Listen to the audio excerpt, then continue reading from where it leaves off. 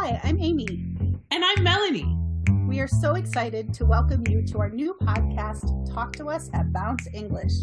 Hey Mel, why don't you tell us a little bit about this podcast? Each episode, we talk with guests about the impact of COVID-19 and new technology on the future of teaching, education, and learning. And our first season is all about ESL, baby. That's English as a second language for the uninitiated, or third language, or fourth language. So subscribe now to Talk to Us at Bounce English on your favorite podcast software, or listen from our website, www.bounceenglish.rocks. Yay! Let's keep in touch. Let's keep in touch. Keep in touch with me. So, hey, I will get into it. I wrote a little introduction. I am introducing John Lang. John and I met when we were both teachers at Said University in Abu Dhabi. We have both moved on from then, but we've stayed in touch. John is a veteran language teacher whose career has taken him from Australia to Japan, to the Middle East, and back home to Oz. And I'm probably missing a few destinations, or I might be missing a few destinations in that little intro. When we worked together, I thought that you always had a reputation for being super fun, that your students always fell in love with you, and had a great time in your classes. And I'm sure that hasn't changed. Am I right? Or am I right? Well, yeah, I think, I guess my modus operandi, my basic idea of teaching is that it should be fun, like it's where we're doing a job of improving language, but it doesn't mean that language can't be learnt in a fun, buzzy environment, and people tend to remember stuff when they're having a bit more of a laugh, don't they, and they, rather than thwacking someone over the head with a stick and saying, learn the present continuous, it's so much more fun to be talking and laughing and having a good time, So yeah, I suppose my reputation as a fun kind of guy in the classroom is correct. I agree with that philosophy. My personal philosophy is if I'm not having fun, no one's having fun. Exactly. Similarly, if I'm bored, we're all going to be bored. Like I cannot, we need to be doing fun and engaging things. If we're not, forget it.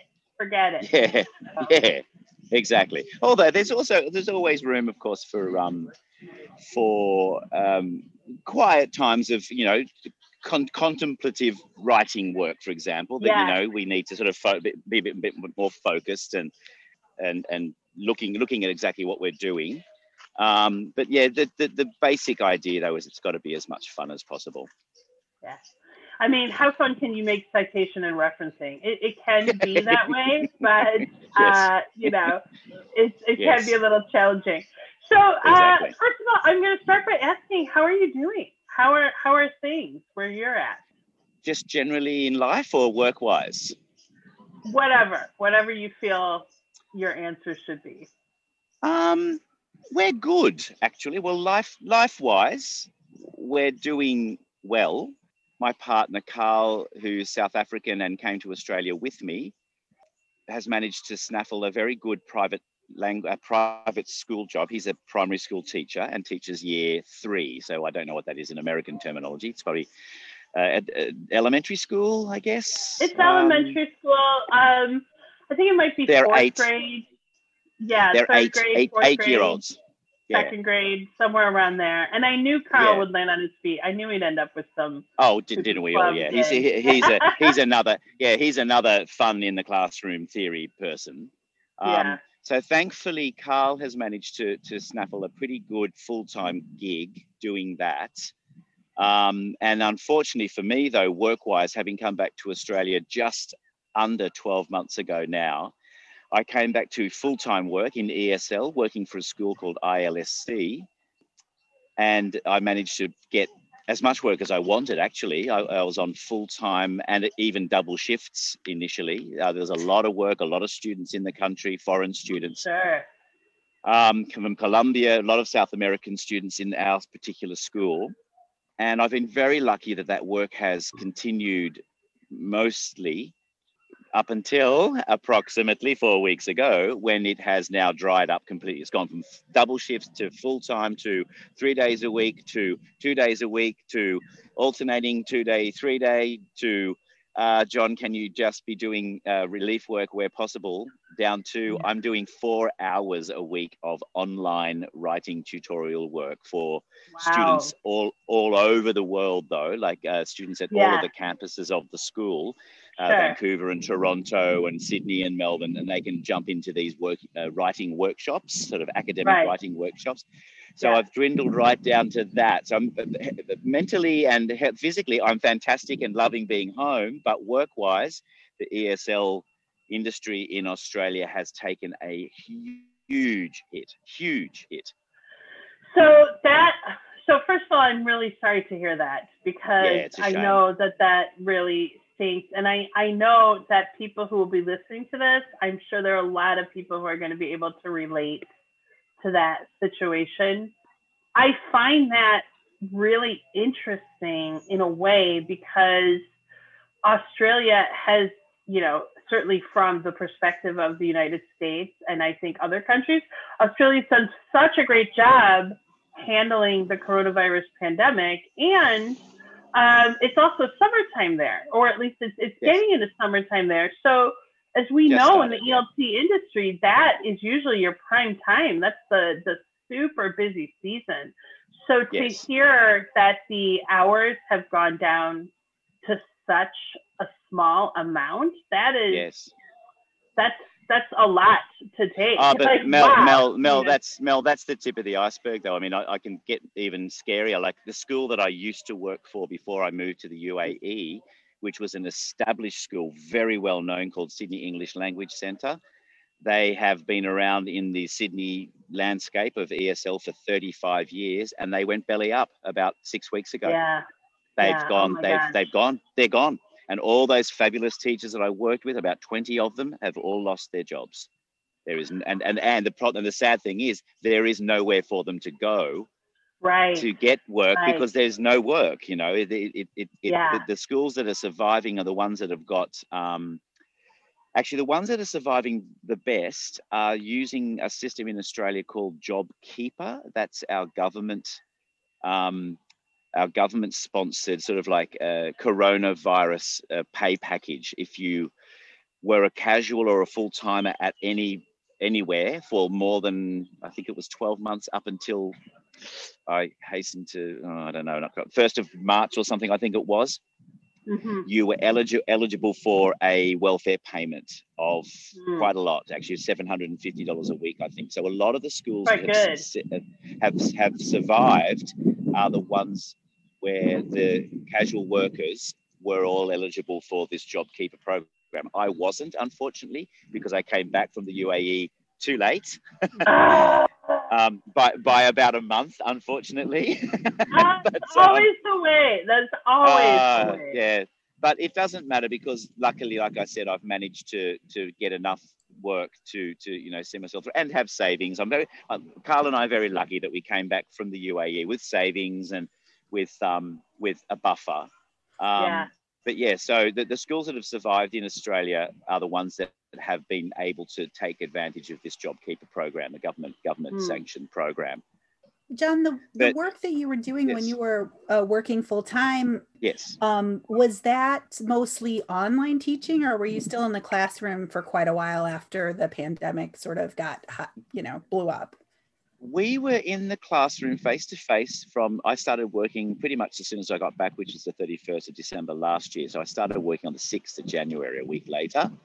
That was all face to face, and we were all face to face, right up. And then there was talk of, we're going to have to go online, guys. And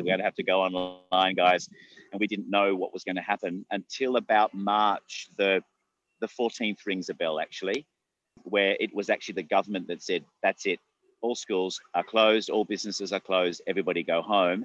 And we moved to the Zoom platform, and we taught, very quickly learned our online teaching skills. Thankfully, I had done a little tiny bit before, not much. I was pretty nervous, I tell you. Carl, who's over my shoulder here having a baked potato, he could tell you that first 2 weeks for me was just horrible, actually. I was really stressed out, and I was really just clambering about trying to work out how to teach online, but very quickly went from, oh God, what am I doing, to, oh gee, I can do this and I can do that. So the transition, it was a tough transition, but I tell you what, after I did it for 4 months, I stayed online then for 4 months solid. And in some respects really came to love online teaching. In fact, it's got real advantages that you know, obviously face-to-face and online are very different, but I really warmed to it. Truthfully, I warmed to it a lot. So you kind of led right into a question I had for you, because, you know, you are a teacher who has a lot of experience. How long have you been teaching? 22 years. 22 years. So that's a long time. And it's a long time. I would suspect that prior to this like quick switch to online teaching, you felt pretty confident and competent in your skills. Am I right? Yeah. I mean, without blowing my own trumpet, you know, once you've taught, I don't know, basic general English, you've taught EAP, low levels and high levels, you've taught masters, helping people write their masters in English. I've done business classes. I've taught the gamut, all of it in 22 years. I don't think there's anything, apart from perhaps very young kids. I haven't done a lot of like child ESL, but you know, teenagers. No, you're screaming at me in many languages. You're gonna stare at a 2-year-old and say, "That's the ball. The ball is here. Where is the ball? Throw the ball. Ball. BALL." Shout out. Major shout out to anyone listening to this who has to do this, because look, I don't know how I'd manage it. No, it's the one ESL skill that I haven't honed, because I see other people doing and say, that's not for me. Yeah. I don't want to teach a 3-year-old. I think I could probably do 4, maybe 5, but like toddler is a little, but it's out there. It's out there if you want to do it. If you want to. Hey, good. Hey, look, look at this bunny. Oh yeah, all kudos to, you know, early childhood teachers generally, but early childhood ESL teachers particularly, you know. Yeah. Good on you guys. Yeah, well done.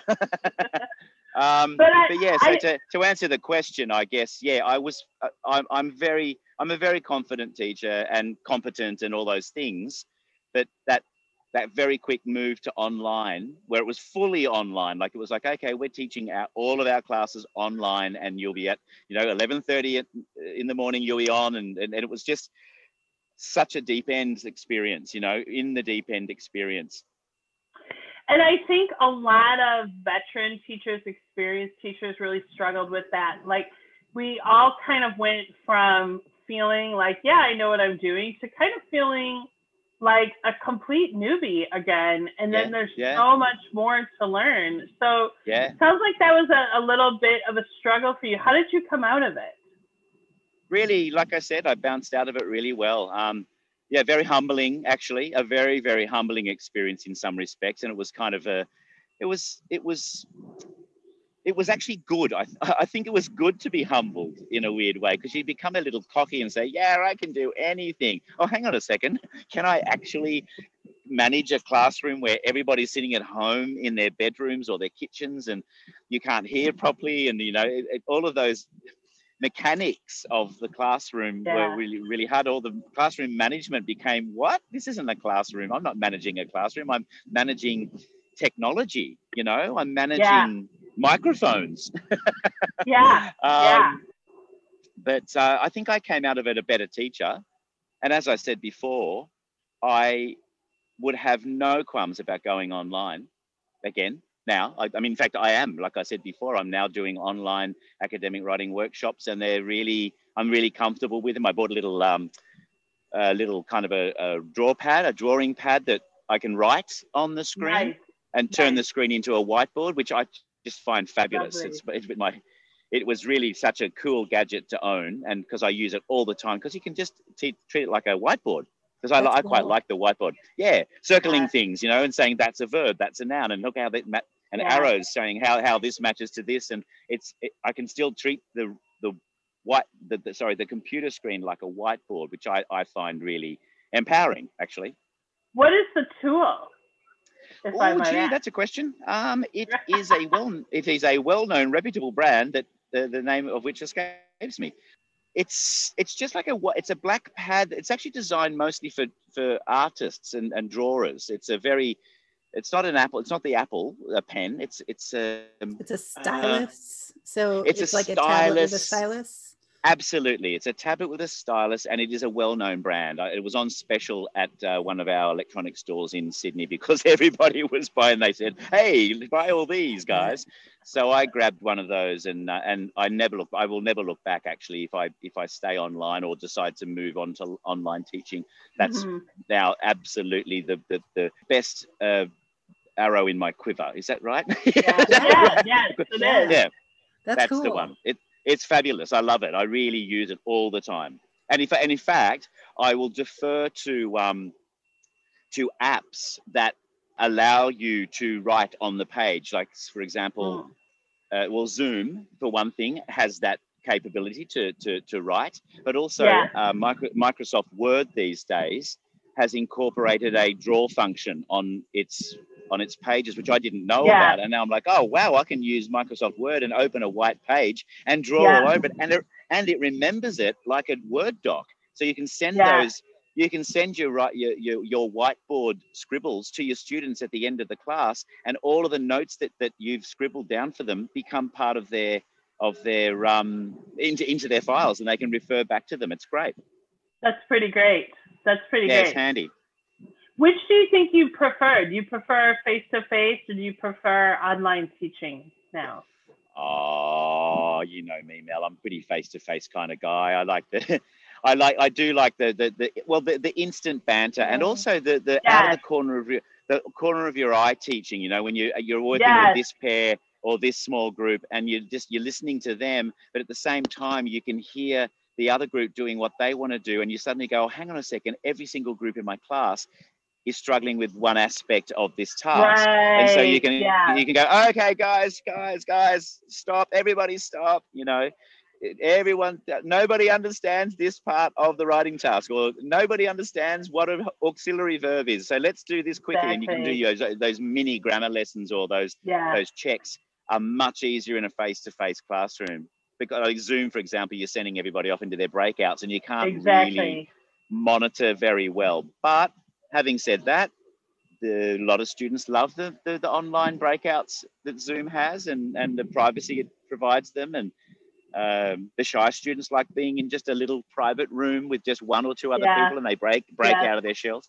I'd like Zoom to introduce a secret teacher technique where you can I was just thinking that. They need a secret teacher monitoring, but you know, the awkward, like I teach university students, so I know they're going to get off topic, and they're going to talk about things that maybe I don't want to know about, and they could definitely be talking about me. Although usually if I go in and they're talking about me, it's, what does she want us to do? Like, I find that is often what I hear, but I agree with you.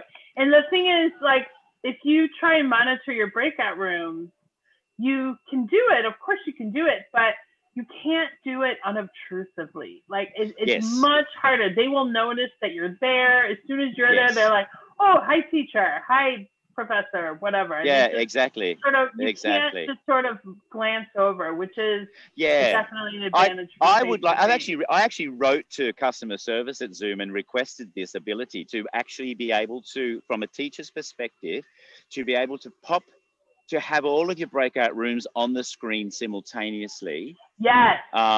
You know, you don't, and like you said, it's unobtrusive. You don't want to be in there, but you want to be able to listen to everybody at the same time, like you do in a classroom. And I think teachers are very good at discreetly hearing one person in a class of 20, for example. We're very good at that. It's a skill we develop, I believe.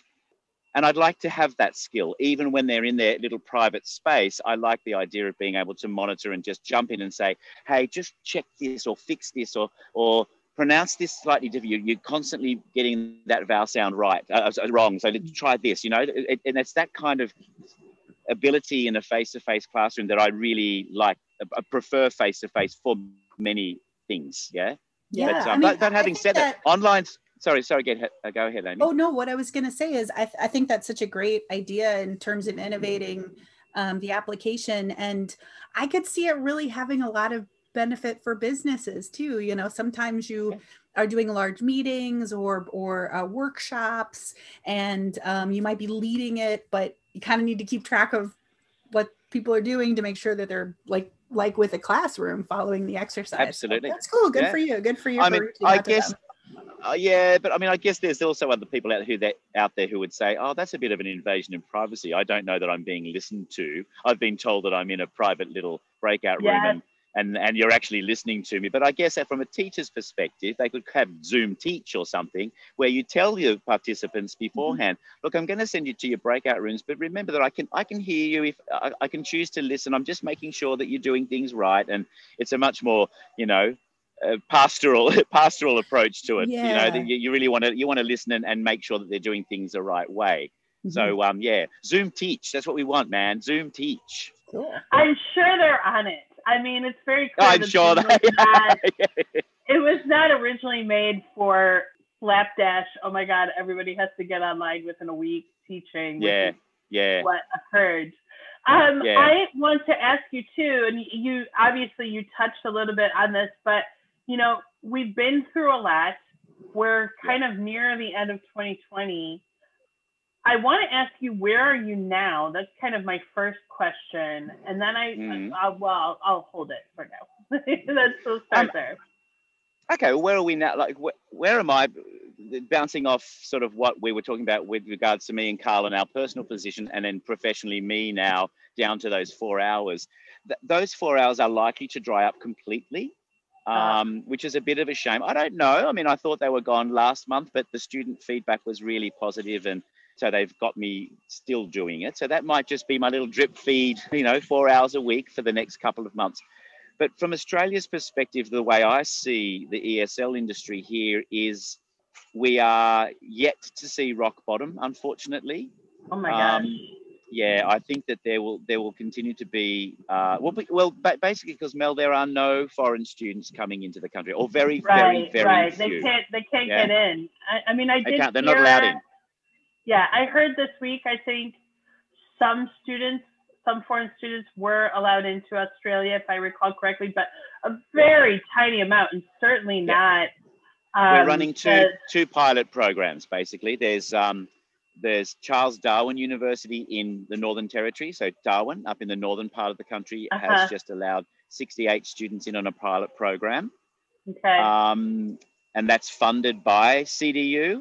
They're actually paying for quarantine at a quarantine station that we've been using as a nation to allow Australians to come home from overseas. So we fly them into Darwin, and they do their 2 weeks in this. It's a big, it's an ex-mining camp or something, and it's been repurposed as a quarantine facility.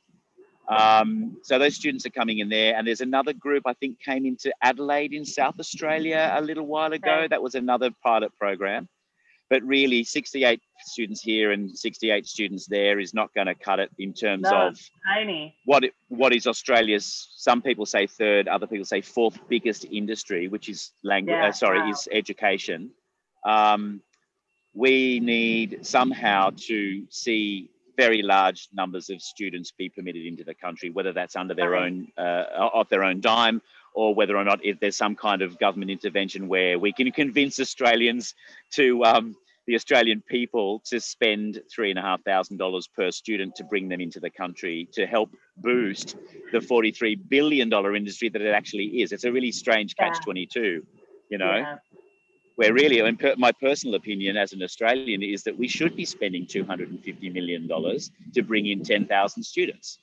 Yeah? Right, but your perspective it's a good investment.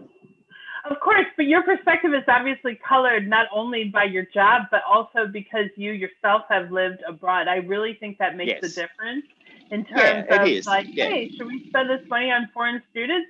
You and I are all for it. Let's do it. Well, it's also say, no way. It's also very much coloured by my politics as well. I'm fairly left of centre, and I sort of say, well, gosh, this is crazy. Why are we not You know, we'll spend money on every other thing, and then suddenly we want to spend, you know, 250 million or so to make 43 billion. It's a no-brainer for me economically that we should, as a nation, say, yeah, come on, guys, come back. We're going to put you into quarantine for 2, maybe 3 weeks just to make sure. And then these people bring their money with them, and they also bring their enthusiasm and their cultures. And I, as a person, believe that that's something that the country should be investing in personally. Absolutely. Well, that's why we went into this field, right? Well, it is. But to extend the comment, I don't see the Australian ESL industry coming back to normal in 2021. But by about June or July, I would imagine we'll start to see green shoots again. I would imagine. Yeah, I would think so. And that's really interesting because, you know, obviously we have a similar situation here in the United States. Now here, that's not only because of coronavirus, but it's also because of the Trump administration making it much harder for foreign students to come here. I am thinking, and of course I don't know this, that there's a lot of variables, but I suspect that by next summer, things are going to look radically different in terms of how many students are here. And I think because that'll be your winter, you'll probably be in green shoots territory at that point. But I'm wondering, because you, as you said, are quite fortunate in that you and Carl, you know, you had some savings. Carl is working, so you're doing okay even without government support. How are your colleagues doing? Do you know how your colleagues in the industry are doing? Some of them have lost their work completely. Some have stepped out of teaching entirely and kind of said, okay, well, our hand has been forced here. I know a couple who have now moved into sportswear manufacturing, which they wanted to do. They had planned to do it. And they're both, oh my God, they're fabulous people. They're Brazilian. They're actually originally Brazilians, but now they're Australian citizens who teach English. Yeah. And then they're also so fit and healthy and stuff. And they've just said, no, let's do it now. Now's the time. We have to. So so in some respects, there's been positive stories, you know, there's been really, people have taken advantage of the situation. But I do know of people who I worked with, for example, in that school I mentioned before, the SELF, Sydney English Language Centre. I know a number of people who are not teaching at all because there's no teaching work, who've had to go and do, there's a mate of mine who's polishing cement floors. He's quickly got a license to be a cement floor polisher. And he's doing that now. So it's completely unrelated to language teaching at all. It can happen. Well, and here's the irony, is making more per hour. So, of course. Of course, because language teaching is the best paid job in the world. Yeah. Right. We have all got in it because we're money mad. we all want to be, we're going to be millionaires, man, doing this job.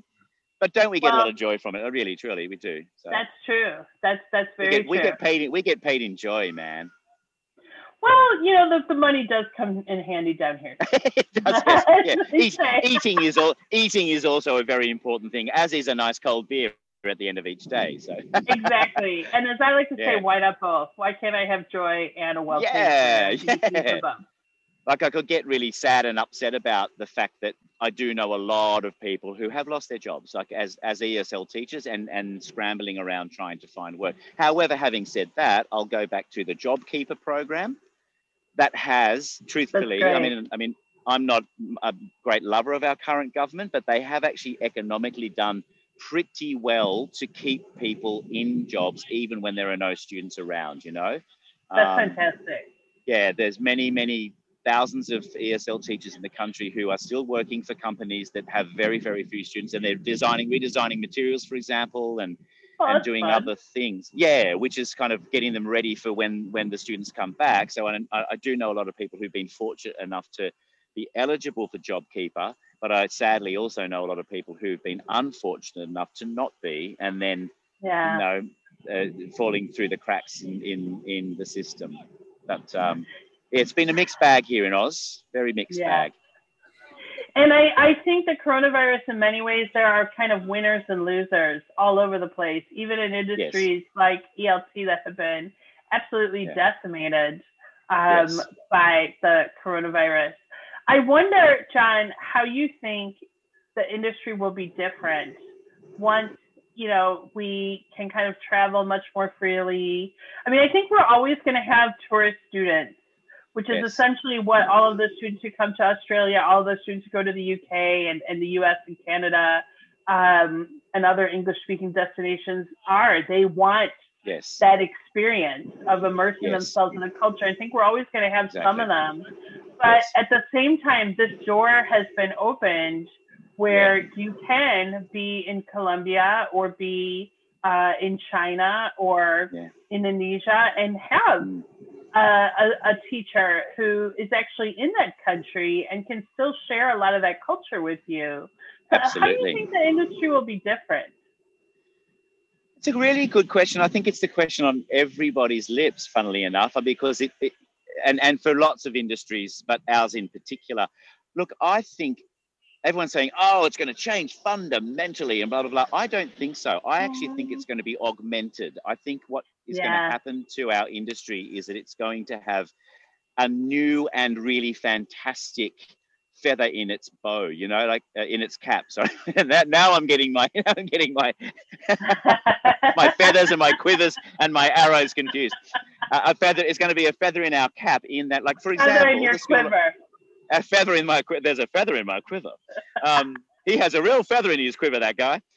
I've always thought that. For example, this school that I work at the moment, to try and not to stay afloat, but to try and take advantage of the opportunity, is offering students in, say, Colombia, because that's we have a lot of students from Colombia, reduced rates online for 3 months. And they're basically saying, hey, don't put off your English language learning. Do 3 months from Bogota and you'll have the same teachers and the same basic textbooks and the great teachers and the great way that we teach. And then when it's time to come to Australia or Toronto or Vancouver, come and just pick up exactly where you left off and do it face to face. So there's a marketing possibility there for larger schools like the one I'm working for to sort of like extend the teaching possibilities from online and then segueing into face to face. So I think that might become a new marketing strategy for bigger schools around the world.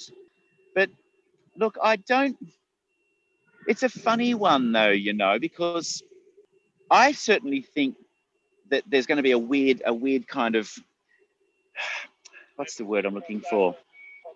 Look, I think there'll be a lot of students in parts of South America, for example, who will look at what's happened in the last, say, 6 to 12 months with this coronavirus, and they'll look at countries and the way and what they have done and the way they have treated their foreign students.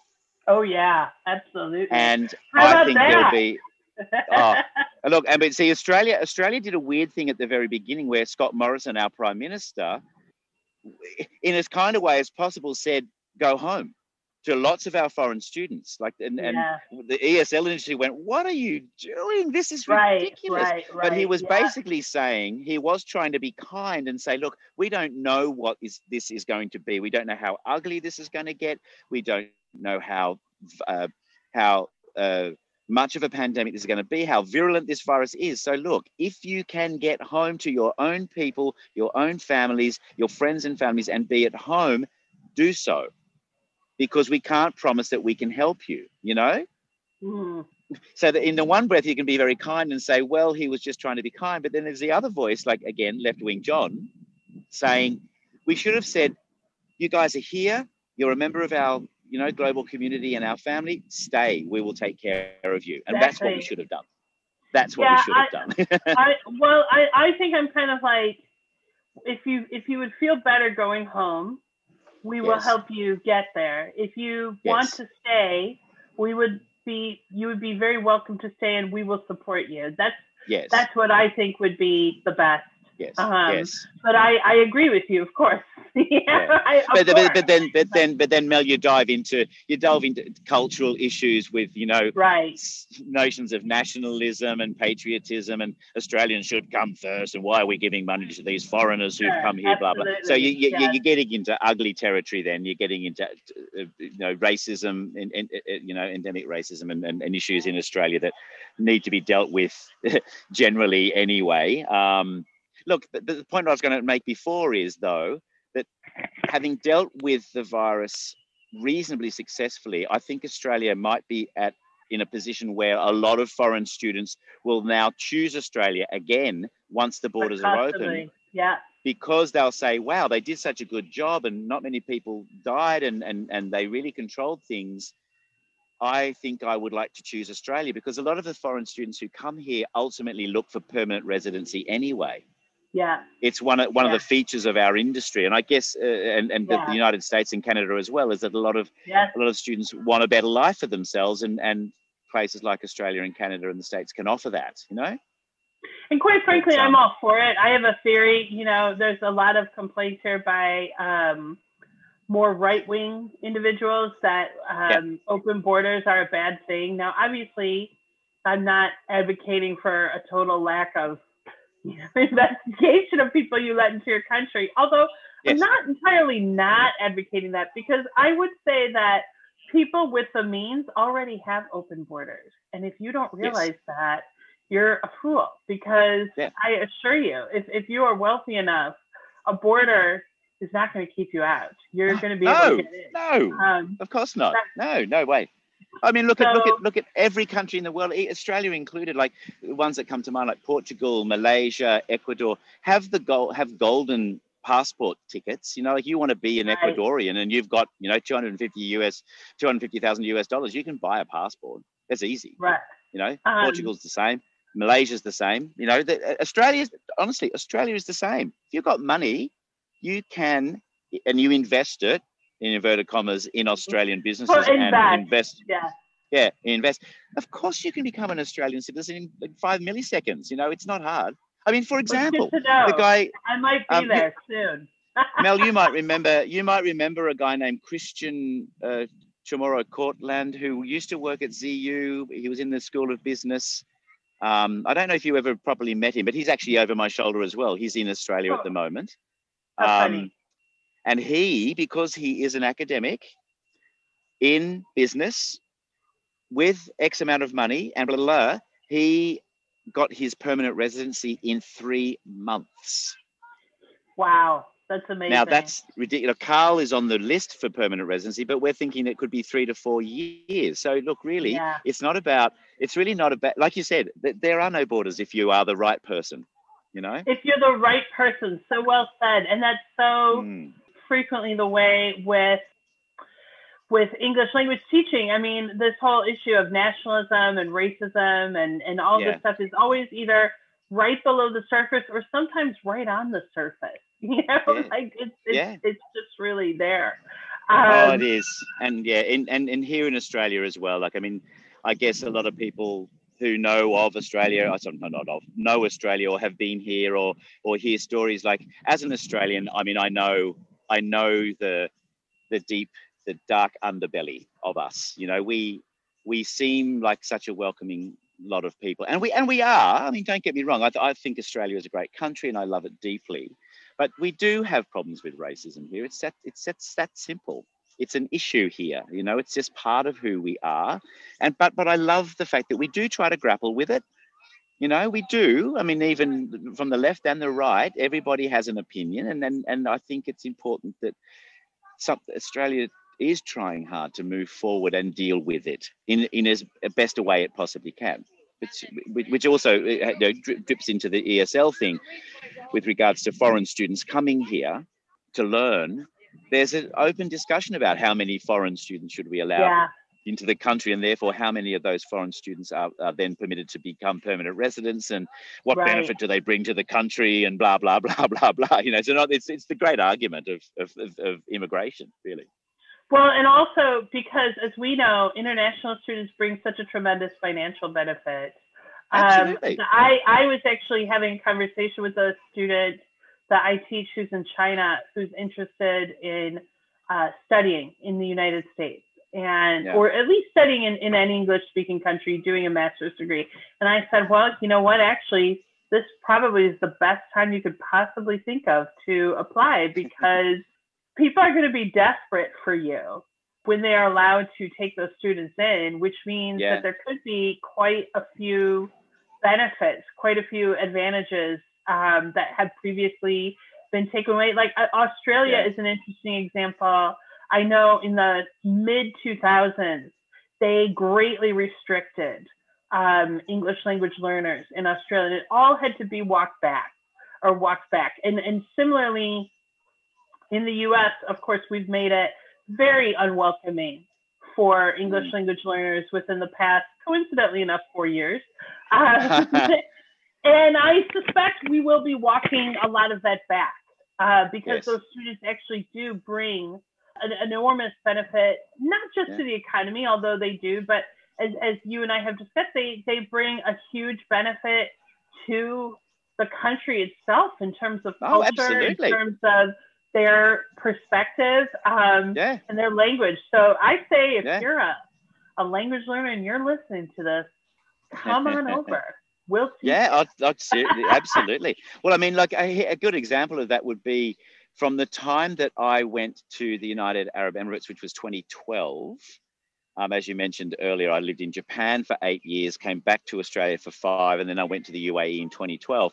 In that period of time, the number of South American Spanish-speaking students, the Brazilian students were coming like around about 2007, 2008. There was a real influx of Brazilian students into Australia around about the time of the recession, the big global financial crisis that happened. We got a lot of Brazilian students coming, and Spanish actually. But then when I went away and then I came back, the number of South Americans living in Australia now is wonderful. There's so many Colombians and Peruvians and Ecuadorians and Mexicans, and they've brought their food. Oh my God, the restaurant scene has just gone fantastic. And Spanish is I hear so much more Spanish now here in Australia than I did just 10 years ago. And I just think it can't be a bad thing. You know, it's wonderful to have more cultures and more choices and more languages and more, give us more.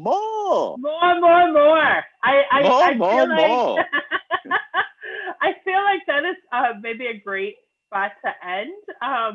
We are just about to wrap up, but do you have any final thoughts for us? Oh, gee, I don't know, guys. Well, first of all, thank you for letting me waffle on, because as we well know, I do like a waffle. It's a delight to waffle. So do I. I suppose my final thoughts would be that I don't see it as all doom and gloom. I really don't. I see great things. I do see great things ahead. Like I said, I think online teaching will augment what we do as educators in the classroom. I think it's a great tool. I mean, in terms of even ESL, for you and for Australia, I think that, as things start to change for the better, I think that we'll see good times ahead. Maybe not till end of 2021. And sadly, there's many months of struggle for many people still ahead. But I think it will bounce back. Seriously, I really do think it's all going to bounce back. Yeah. I do too. My prediction, I'm making it now, December 8th, 2020. I predict summer 2021 in the US for English language learners is going to be insane. There's going to be tons of them. That's what I think. So. Oh, me too. Seriously. Right.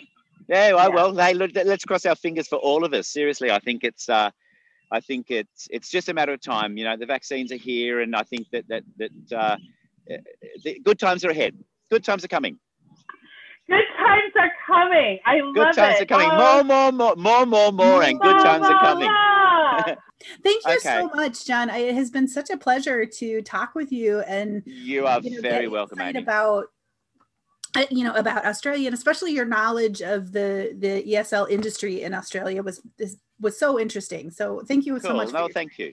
No, you're very, very welcome. And if you want to follow up at all, just let me know, and I'm right here. I'm only working 4 hours a week, so I'm right here. Great. Bye-bye. Bye. Ciao. Come on, baby. Let's keep in touch. Come on, baby. Let's keep in touch.